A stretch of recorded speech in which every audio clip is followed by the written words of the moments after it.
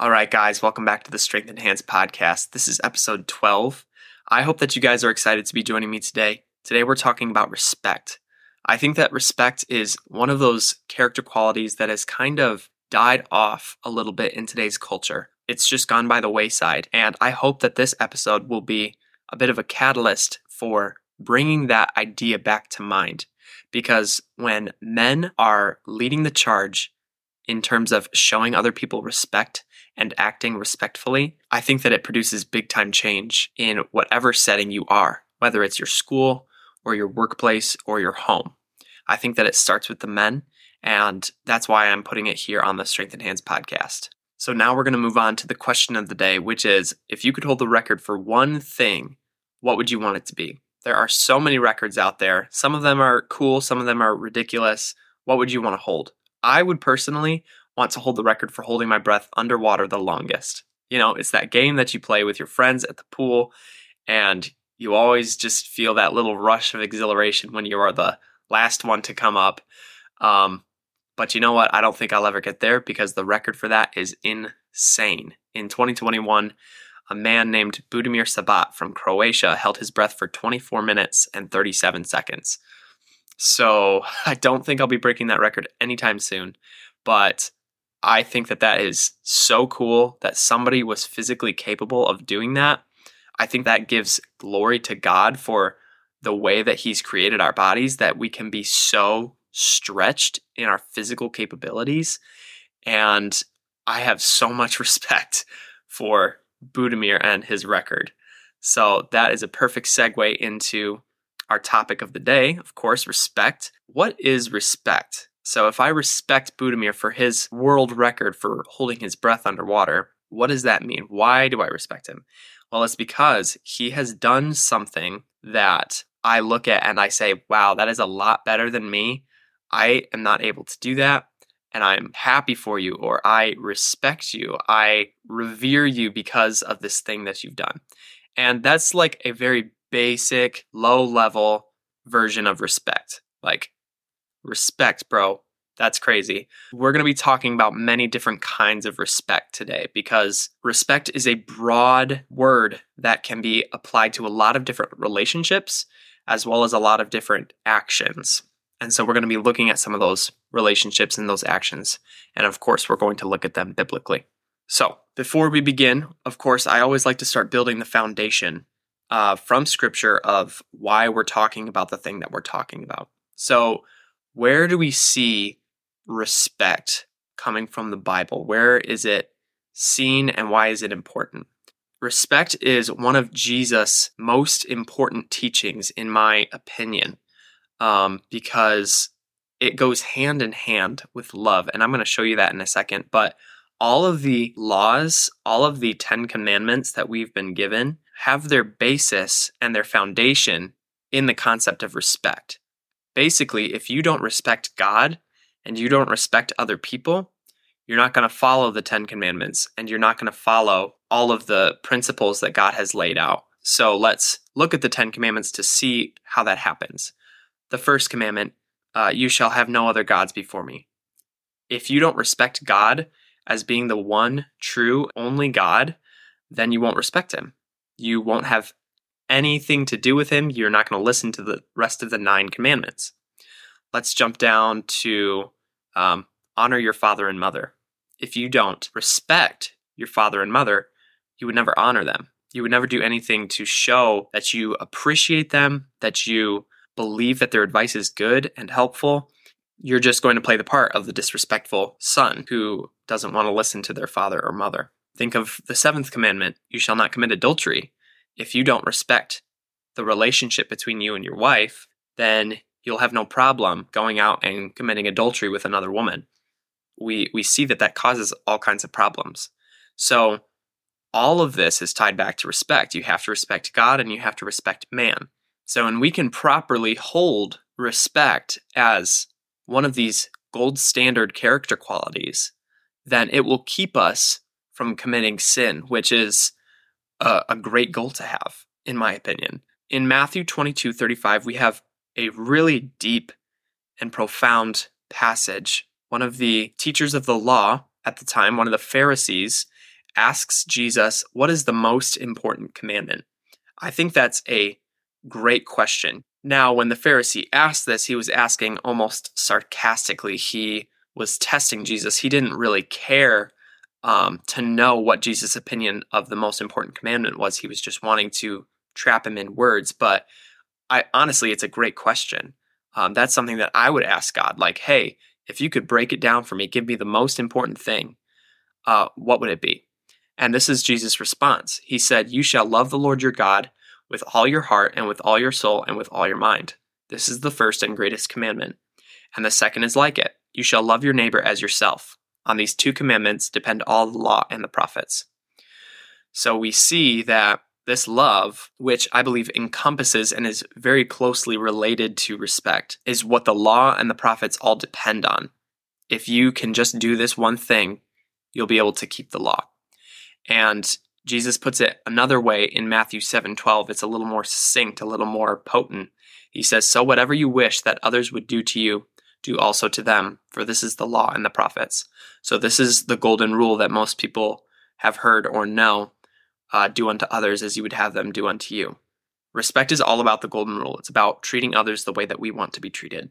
I'm going to be using a specific verse that ties this idea of love and respect together, and it comes from Ephesians 5:33. And this is talking about husbands and wives, the relationship between husbands and wives, which is the second most important relationship in the whole universe. The first most important would be your relationship between you and God, that personal relationship. But after that, it's marriage. And so this is what Paul says about that relationship. However, let each one of you love his wife as himself, and let the wife see that she respects her husband.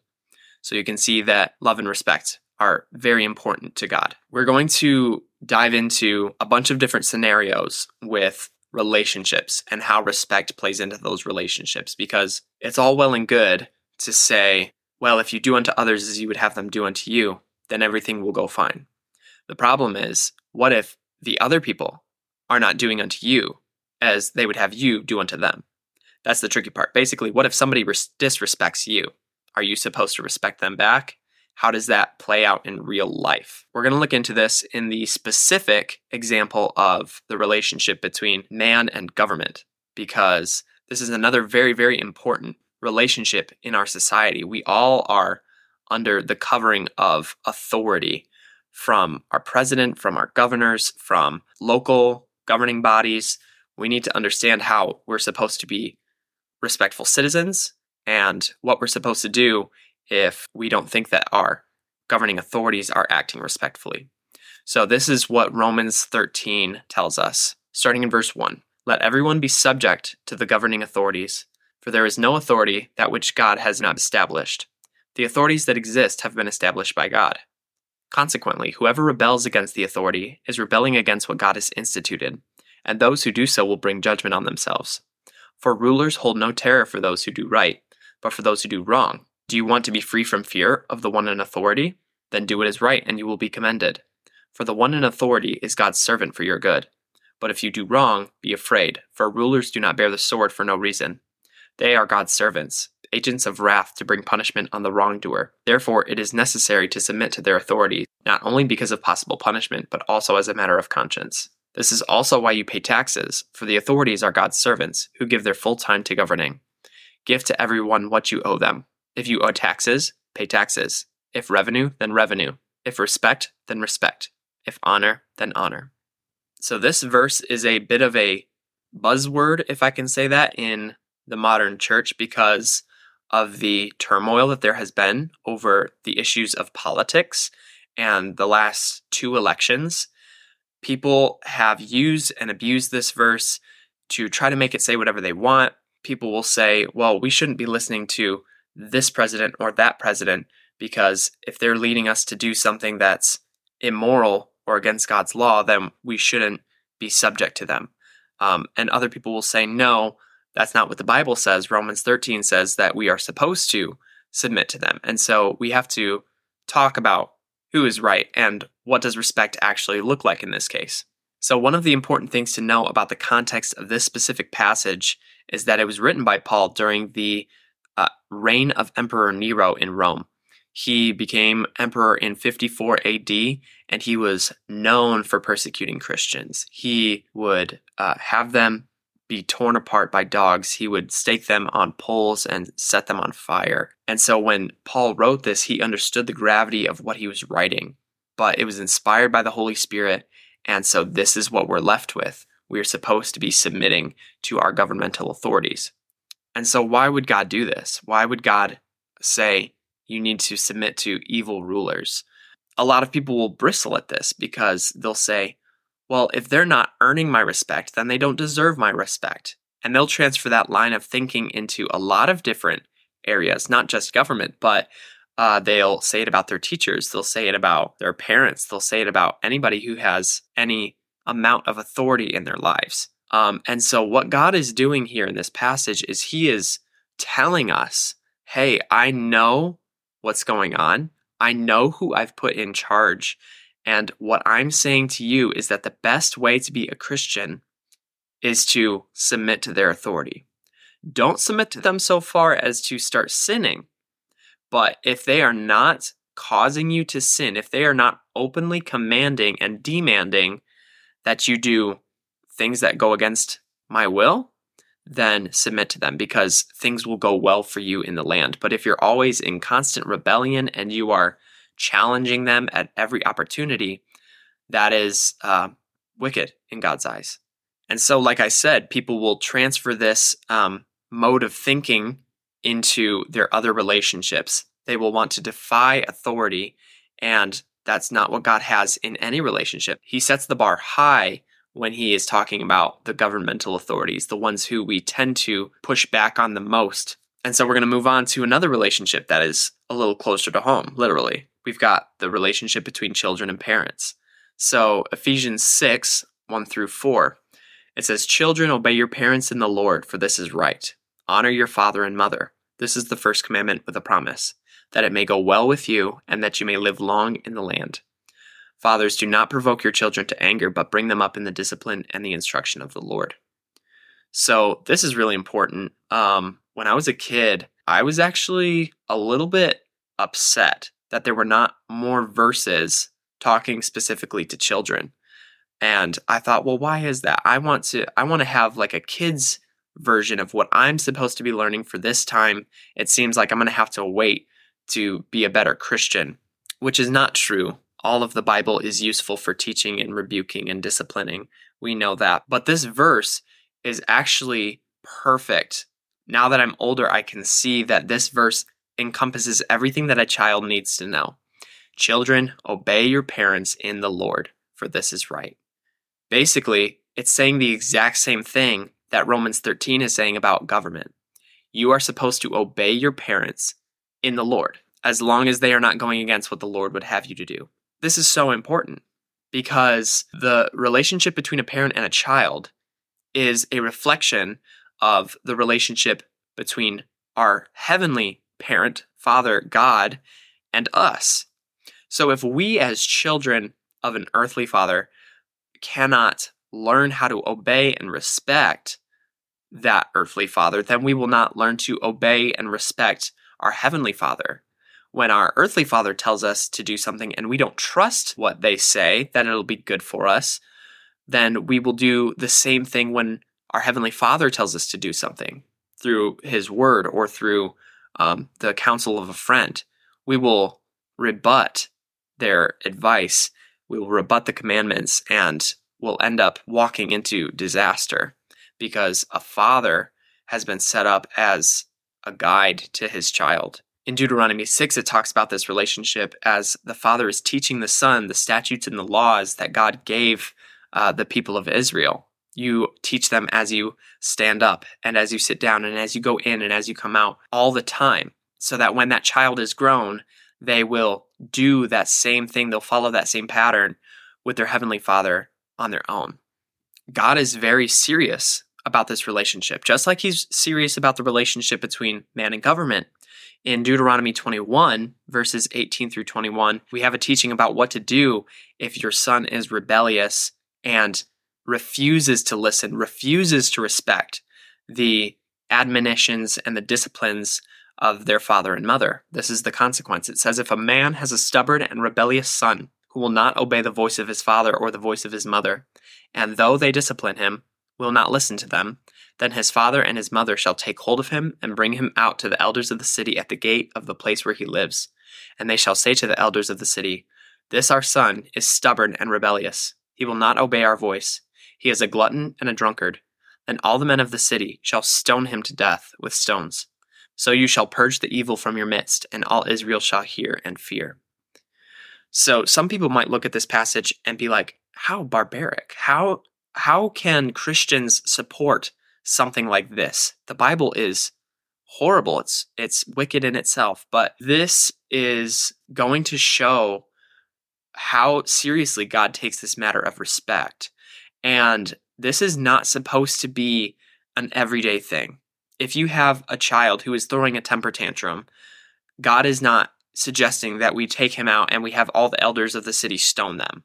That's not what this is. We have a disobedient son who is consistently and openly defying the authority of their father and their mother, and it says they're a drunkard and a glutton. So this is most likely someone who is older, someone who is on their own, kind of like probably most of you guys listening. You're starting to enter that age where you're not really accountable to anybody, but you're still under your parents' authority in that way. So maybe 16, 17, 18, you're getting your driver's license, you're able to go out with friends more, but you're partying and you're doing stupid things. So you're in that in-between time. And something that I find interesting about a glutton and a drunkard, that these are the two characteristics of this son, is that this just shows the personality of the son. It shows what their problem is. And the problem is they are obsessed with getting what they want when they want it. Food is pleasurable. Drink is pleasurable. And so what they're doing is they are taking more than they need. They are going after the thing that they want in any way they can until they get it. So in the last verse of this, it says, you shall purge the evil from your midst, and all Israel shall hear and fear. If you, as an 18-year-old, heard in ancient Israel that another 18-year-old was stoned to death because that they were consistently disobeying and disrespecting their parents, that would make you in your heart go, whoa, I better walk the straight and narrow. I better make sure that I'm respecting my parents, because it was required by God in the first place. They knew it. They knew they were supposed to respect their parents. They just weren't doing it. So now let's talk about another relationship where we can see the dynamics of respect. Let's take friends and family. So we're going to exclude parents from this conversation. This is just going to be like you and your siblings, you and your cousins, and your friends. How can we learn respect in these kinds of relationships? This is a little different because this is not having that covering of authority necessarily. There may be friends of yours who are much older, more like a mentor figure to you. And in that case, if you have submitted to them in a way and you're like, I kind of want you to be my mentor. I want you to correct me when I'm wrong. I want you to show me how to live well. Then that can be a type of authority. But most of the time, it's just mutual. It's peer-to-peer. And so how can we show respect in that regard? I think that the best way is to go back to that golden rule. Treat others the way that you want to be treated. So if you have a group of friends who you want to go out with and they have made plans and you're all ready, set to go, and then they cancel on you, what they've done is they've disrespected you. And that doesn't feel good. You don't like it when that happens. It's a waste of your time. And so the way that you would respect them is by doing the thing that they did, but following through. So you plan your own day and you say, hey, you guys come with me and we're going to do this thing. And then you don't cancel on them. And then you show them, hey, this is what it means to respect each other. We need to be there for each other. We need to respect each other's time. We need to respect each other's efforts in planning and all that stuff. That's just one example. If you have a sibling and this sibling has troubles with their homework, it's respectful for you as an older sibling to look at them, see that they're struggling with something, and be like, hey, How can I help? I want our relationship to be really good, so show me what you need. Respect is all about relationship. If there was no relationship, there would be no real respect, right? You might have that kind of respect that I have for Budimir Sabat for holding his breath for 24 minutes, but it's not like a real, genuine respect. I might meet him someday and I'll be like, whoa, this person is actually kind of mean and I don't respect him anymore.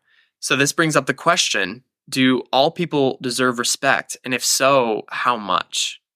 The biblical answer to that would be yes, all people deserve respect.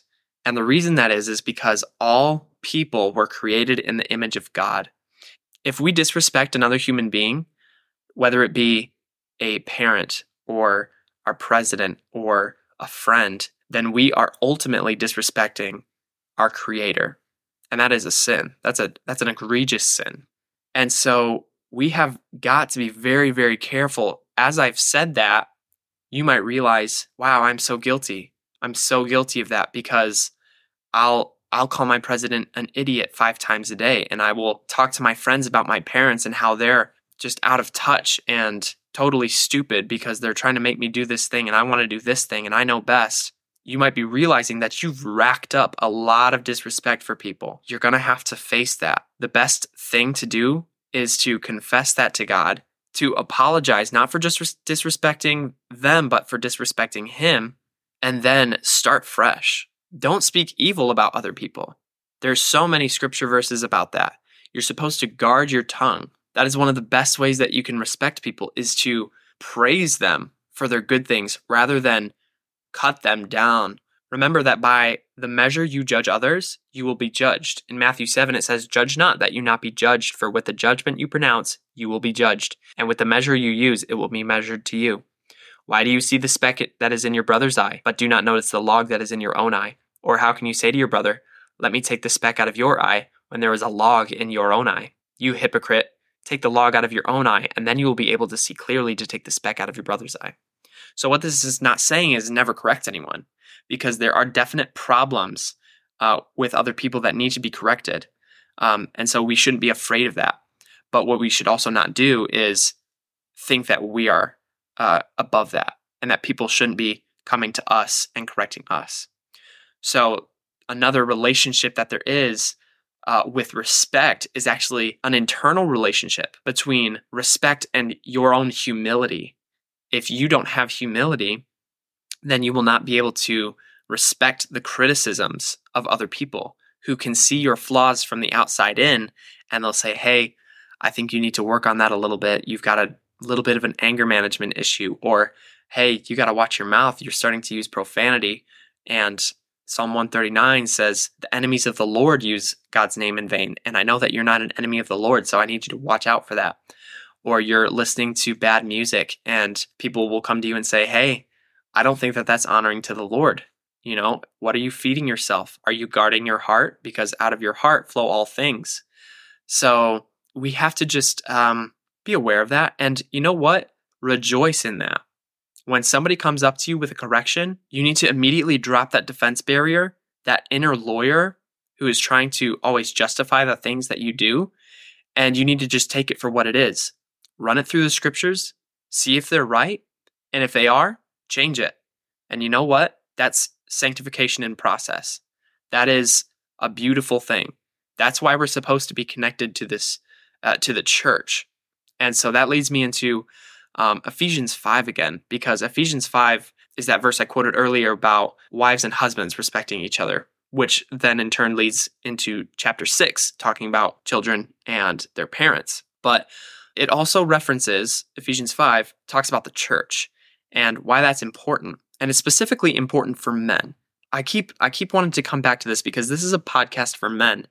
And I said at the beginning, I think that if men would act respectably, that it would change the entire world, honestly, but it would change the area that you live in, the area that you operate in your home and in your schools, because people are drawn to respectful people. So listen to this. It says, wives, submit to your own husbands as to the Lord. For the husband is the head of the wife, even as Christ is the head of the church, his body, and is himself its Savior. Now, as the church submits to Christ, so also wives should submit in everything to their husbands. Husbands, love your wives, as Christ loved the church and gave himself up for her, that he might sanctify her, having cleansed her by the washing of water with the word, so that he might present the church to himself in splendor, without spot or wrinkle or any such thing, that she might be holy and without blemish. In the same way, husbands should love their wives as their own bodies. He who loves his wife loves himself. For no one ever hated his own flesh, but nourishes and cherishes it, just as Christ does the church, because we are members of his body. Therefore a man shall leave his father and mother and hold fast to his wife, and the two shall become one flesh. This mystery is profound, and I am saying that it refers to Christ and to the church. However, let each one of you love his wife as himself, and let the wife see that she respects her husband. So this is what I'm talking about. The church, that's us, the body of Christ. We are to submit to all the teachings of Jesus. He is the head. He is the authority in this case. He's given us all that we need to purify ourselves. Now, as men, what I want you to see from this passage is that there are a lot more verses talking about how the men are supposed to treat their wives than how the wives are supposed to treat their men. And I believe that this goes back to the very creation of the two sexes. God created woman second to be the helper to the man. This can get really sticky very fast when we start to talk about complementarianism versus egalitarianism. The idea is that men and women are either equal, just with separate giftings, or men and women are completely equal and there's no difference in authority or headship. But this clearly states that the husband is supposed to be representing Christ in this relationship, and the wife is supposed to be representing the church. And so there is an authority difference there. And so as men, we need to know that the burden is on us to be respectable and to be respectful. And so I want you guys to be strong in this. I want you guys to think about, okay, have I been respectful to my authorities? Have I been respectful to my parents? Have I been respectful to my God? And if you haven't, then take a minute and repent before the Lord and try to get right with him. Try to make it right. So before I finish this podcast, I want to talk about something that I personally deal with in my everyday life as a gymnastics coach. So I work with kids, and kids can be very disrespectful if they haven't grown up in an environment where they're being taught the Word of God, or they just have really good parents with good morals and good discipline.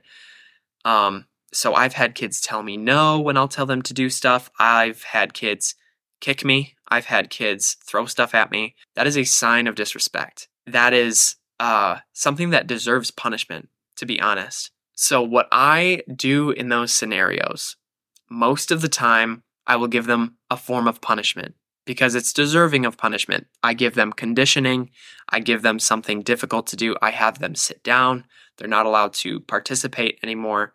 But what I don't let happen is that it gets to me personally. I don't get personally mad about it because they're just my gymnast. I know I'll have to work with them day in and day out, and we'll work on attitudes and character qualities, but eventually they're going to be out of my charge, and I'm not going to see them daily.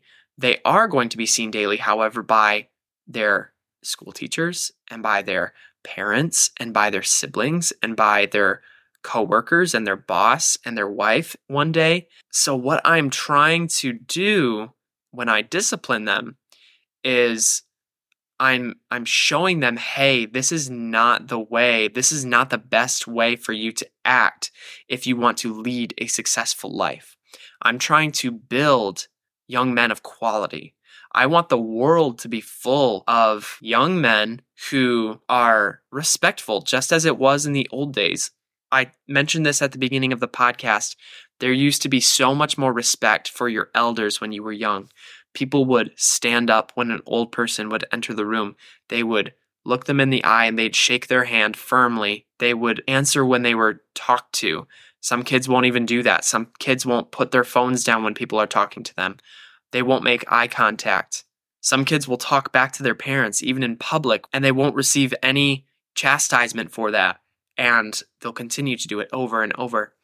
And so what I'm trying to do is I'm trying to catch you guys in that stage where you're mentally aware that respect is a big deal. You know it feels good when other people respect you, so why don't you treat them with respect? Even if they don't treat you with respect, go out of your way to follow that golden rule and do unto others as you would have them do unto you.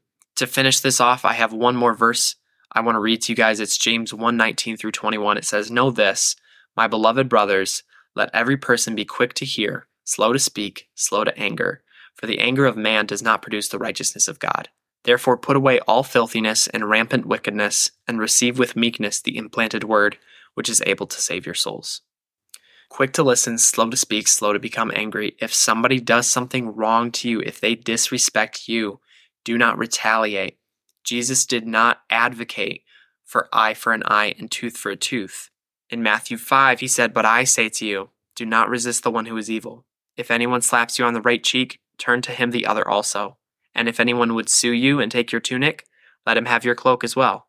And if anyone forces you to go with him 1 mile, then go with him 2 miles.